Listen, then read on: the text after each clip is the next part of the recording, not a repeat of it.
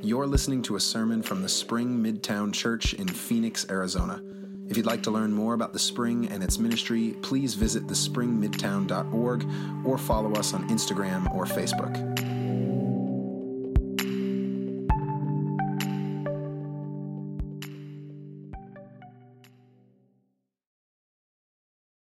Well, friends, he is risen.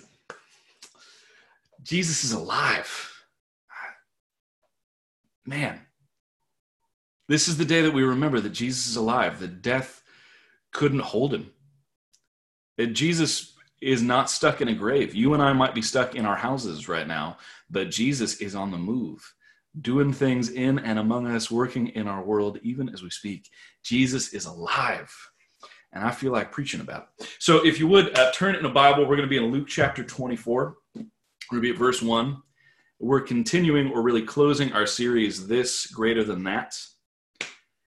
And today we're talking about Jesus greater than death, because he is. Luke chapter 24, we're going to be at verse 1. And you're going to want to leave a finger in this or keep it open on your phones, because we're going to stop and come back to it a few times. But on the first day of the week, at early dawn, they came to the tomb, taking the spices that they had prepared. They found the stone rolled away from the tomb. But when they went in, they did not find the body. While they were perplexed about this, suddenly two men in dazzling clothes stood beside them. The women were terrified and bowed their faces to the ground. But the men said to them, "Why do you look for the living among the dead? He is not here, but he has risen." The word of the Lord. Thanks be to God. We'll stop there. The tomb is empty. And Jesus is not there. The tomb is empty. The stone has rolled away. It's the same tomb. But the tomb is empty.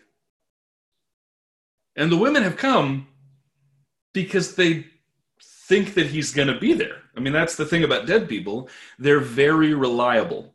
You can always count on them to be exactly where you left them. It's one of the few things that's nice, actually, about dead people. You know where they're going to be at all times. And these women have come for the same reason anybody goes to a tomb or a graveyard or a cemetery. They come to pay their respects. They're bringing sweet-smelling things to cover up their sadness and the smell of death. They're going to honor the dead. They're going to weep. They're going to mourn. They're there because they absolutely expect Jesus to be there, and the tomb is empty. What a letdown. And they're so confused. The other gospel writers like to highlight the fact that this would be really sad, that this would be really hard, to not know where your friend is, that to wonder if maybe the body's been taken or what's happened. But Luke really just highlights the fact that they don't really know. They're at a loss. I mean, what? Like, where's the body, though? Like, the tomb is empty?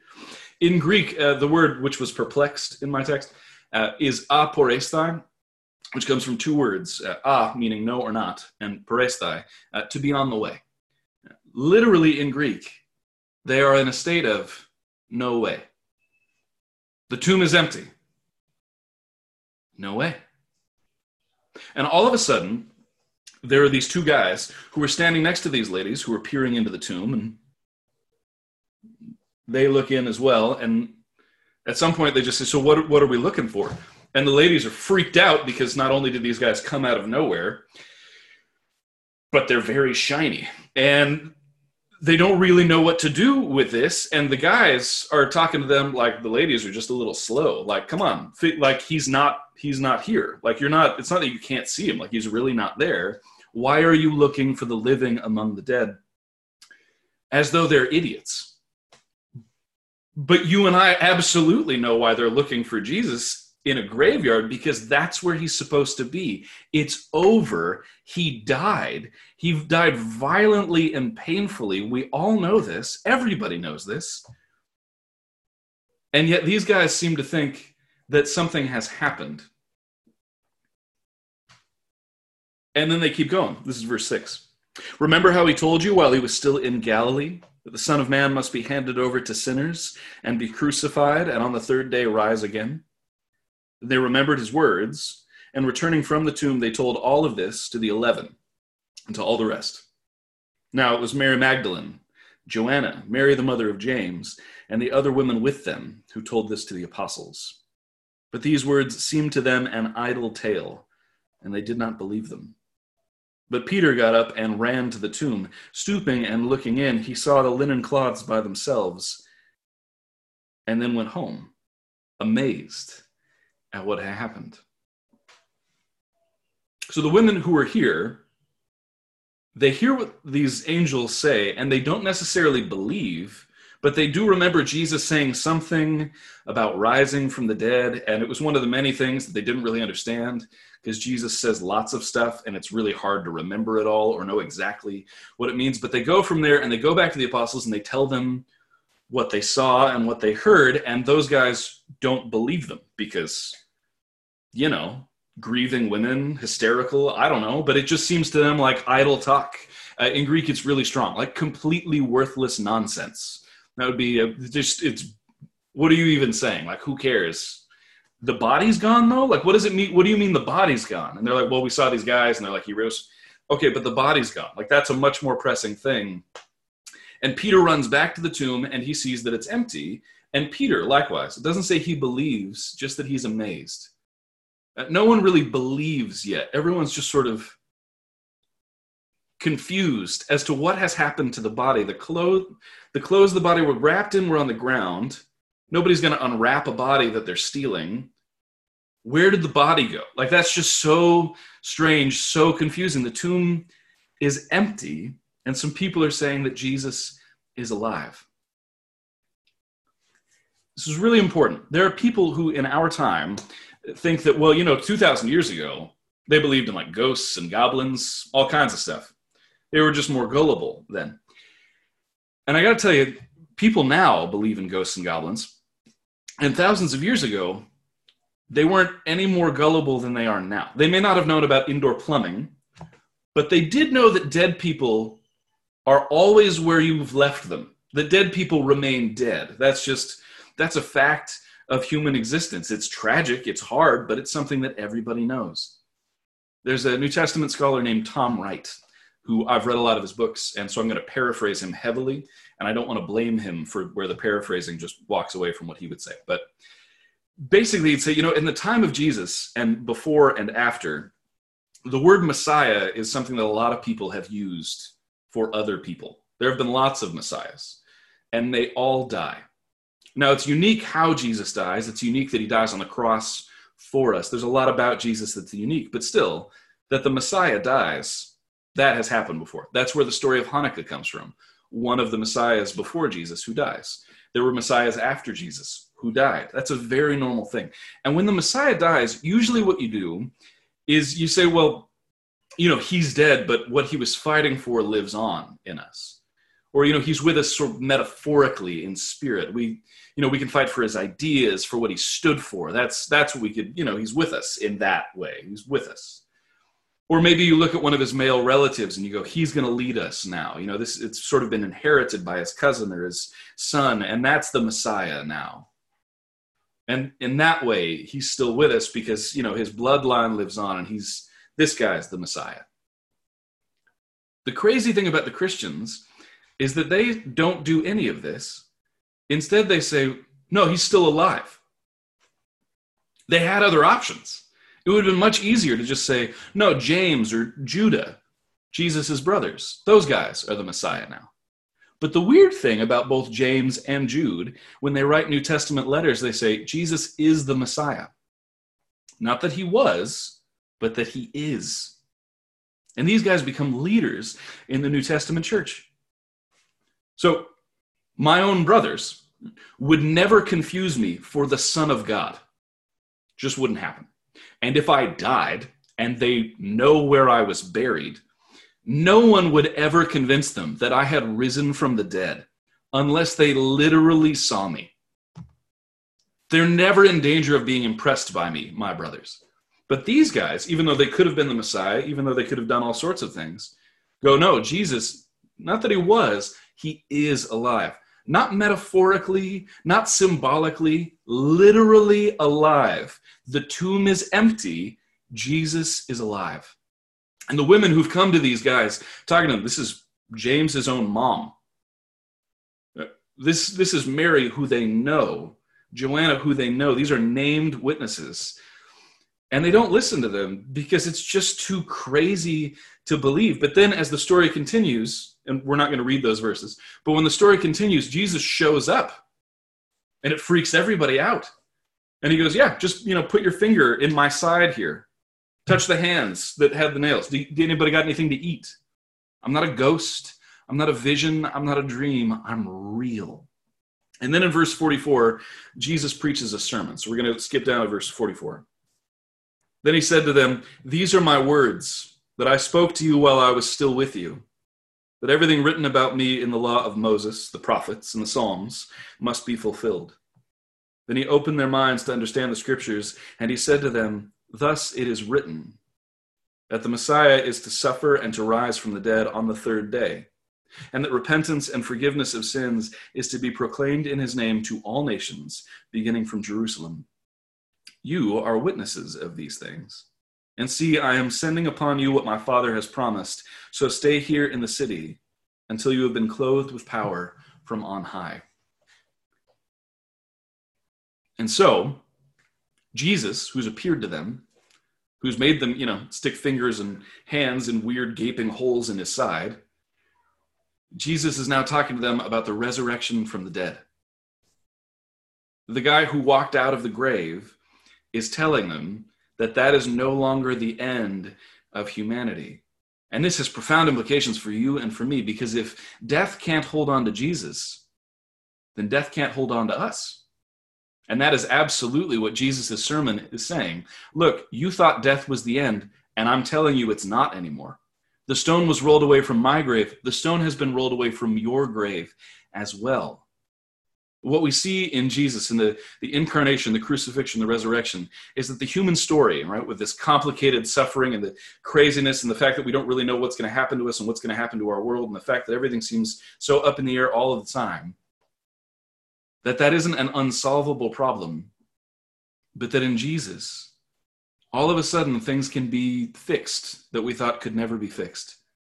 The greatest problem that humanity has ever faced and ever will face, the fact that all of us die, suddenly is transformed. Because the stone rolls away for Jesus, the stone rolls away for us as well. He is living proof of that. I'm going to ask Clint to share something on his screen really quickly. This is the seal of Spain, the country of Spain. At least, hopefully, it'll show up. If it can't, you'll figure it out.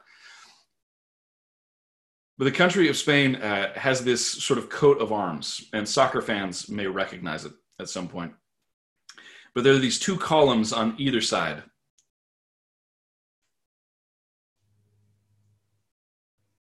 You can see the two columns on either side, and they're called the Pillars of Hercules.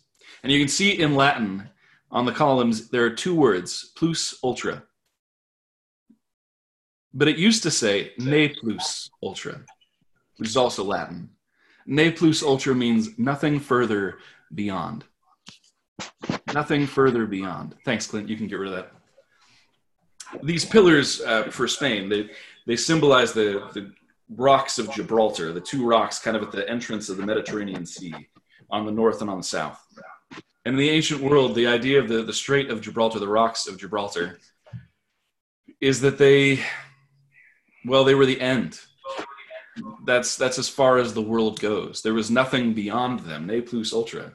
And for Spain, this was sort of a point of pride that, they were the edge of the universe because the world was flat.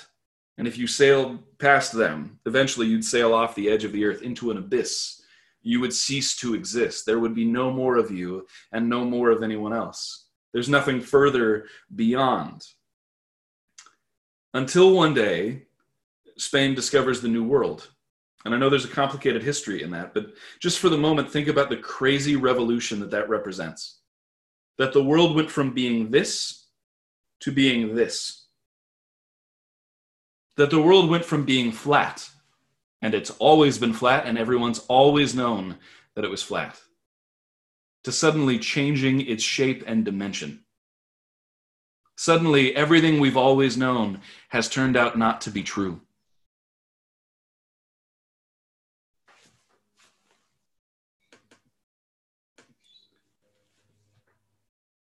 And so the King of Spain changes his seal. He drops the no.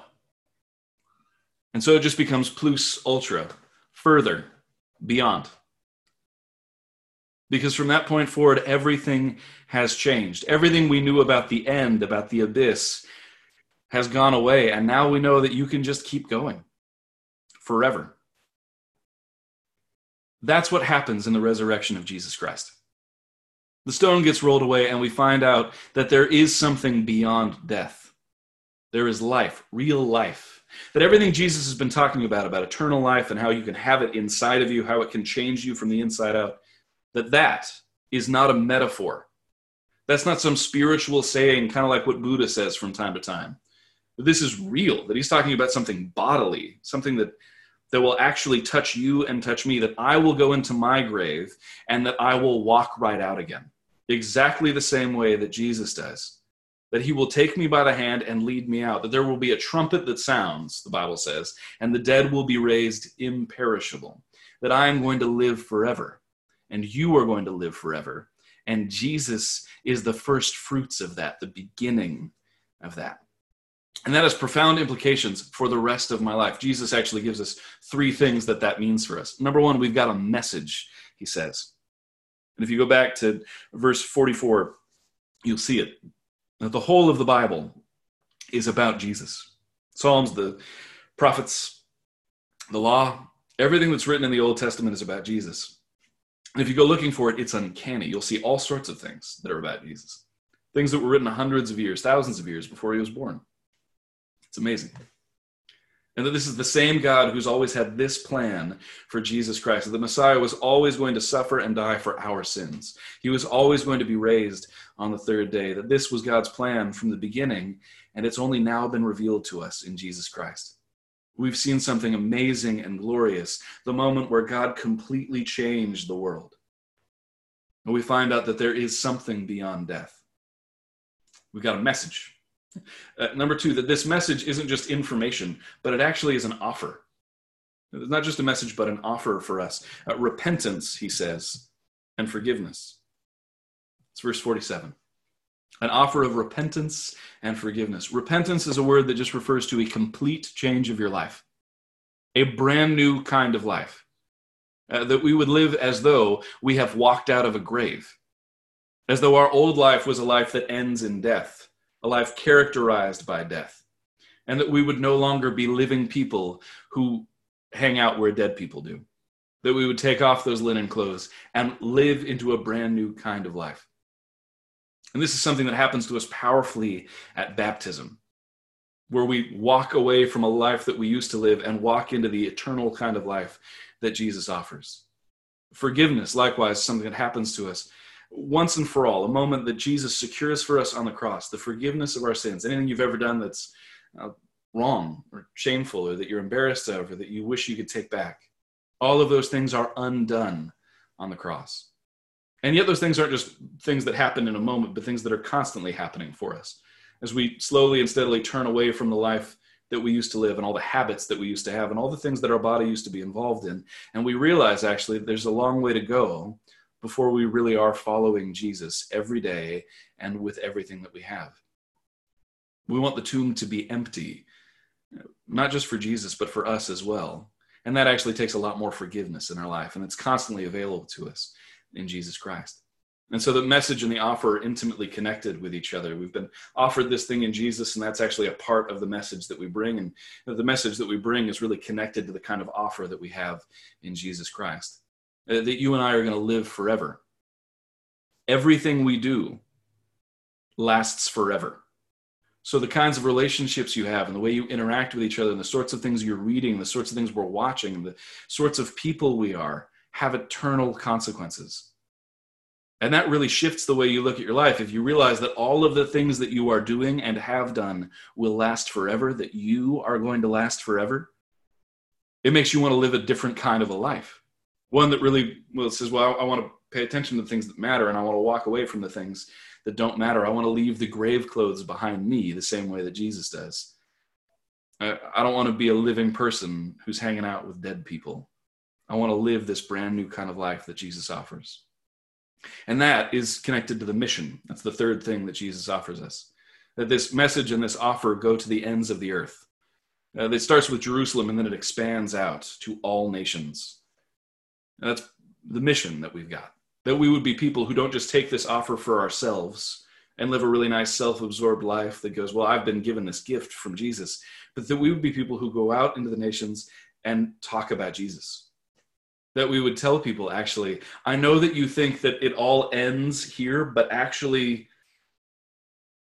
the world is different now. That Jesus has walked out of the grave, that there's actually something further, something beyond, that the tomb is empty. And you've got to deal with that in your own life. And I can tell you it'll completely change you the way it's completely changed me.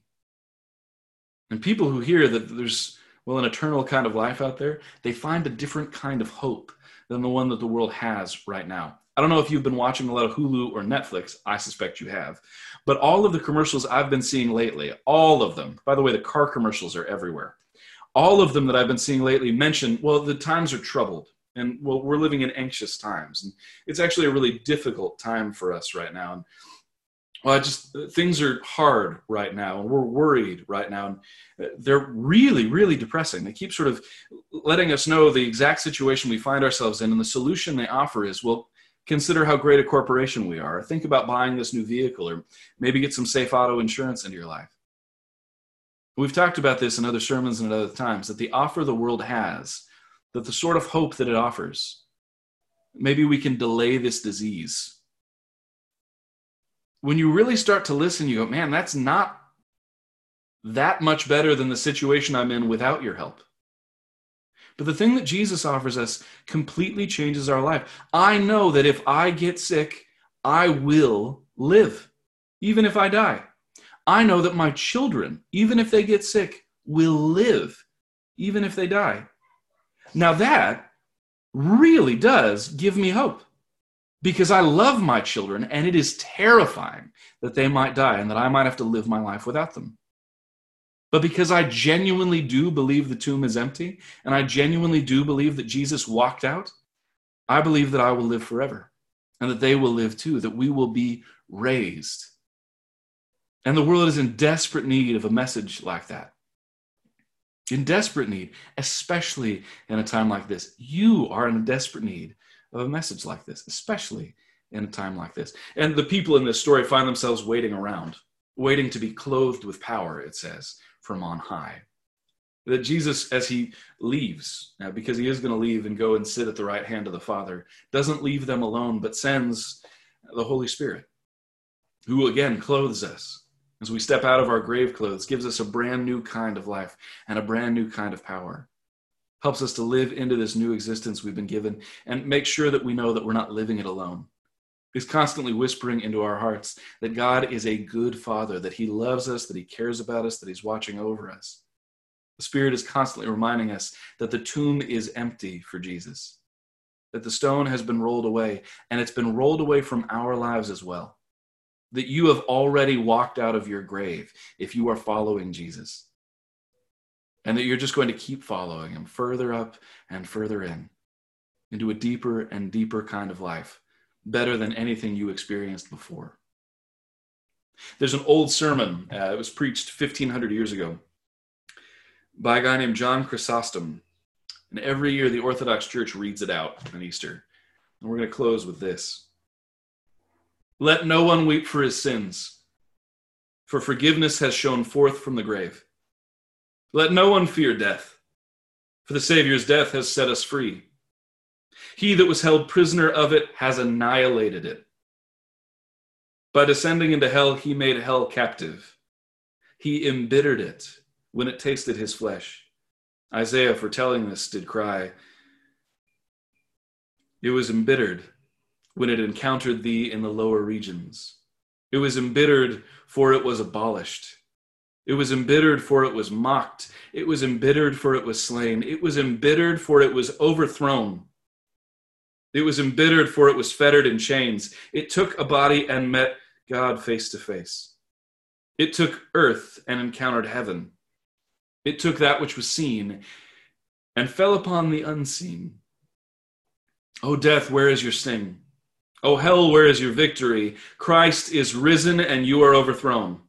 Christ is risen and the demons are fallen. Christ is risen and the angels rejoice. Christ is risen and life reigns. Christ is risen and no one dead remains in the grave. Hallelujah, hallelujah, amen and amen. He is alive and the tomb is empty for you and for me. Praise the Lord. Would you pray with me? Lord Jesus, I thank you. I thank you for the message of Easter, that you are alive.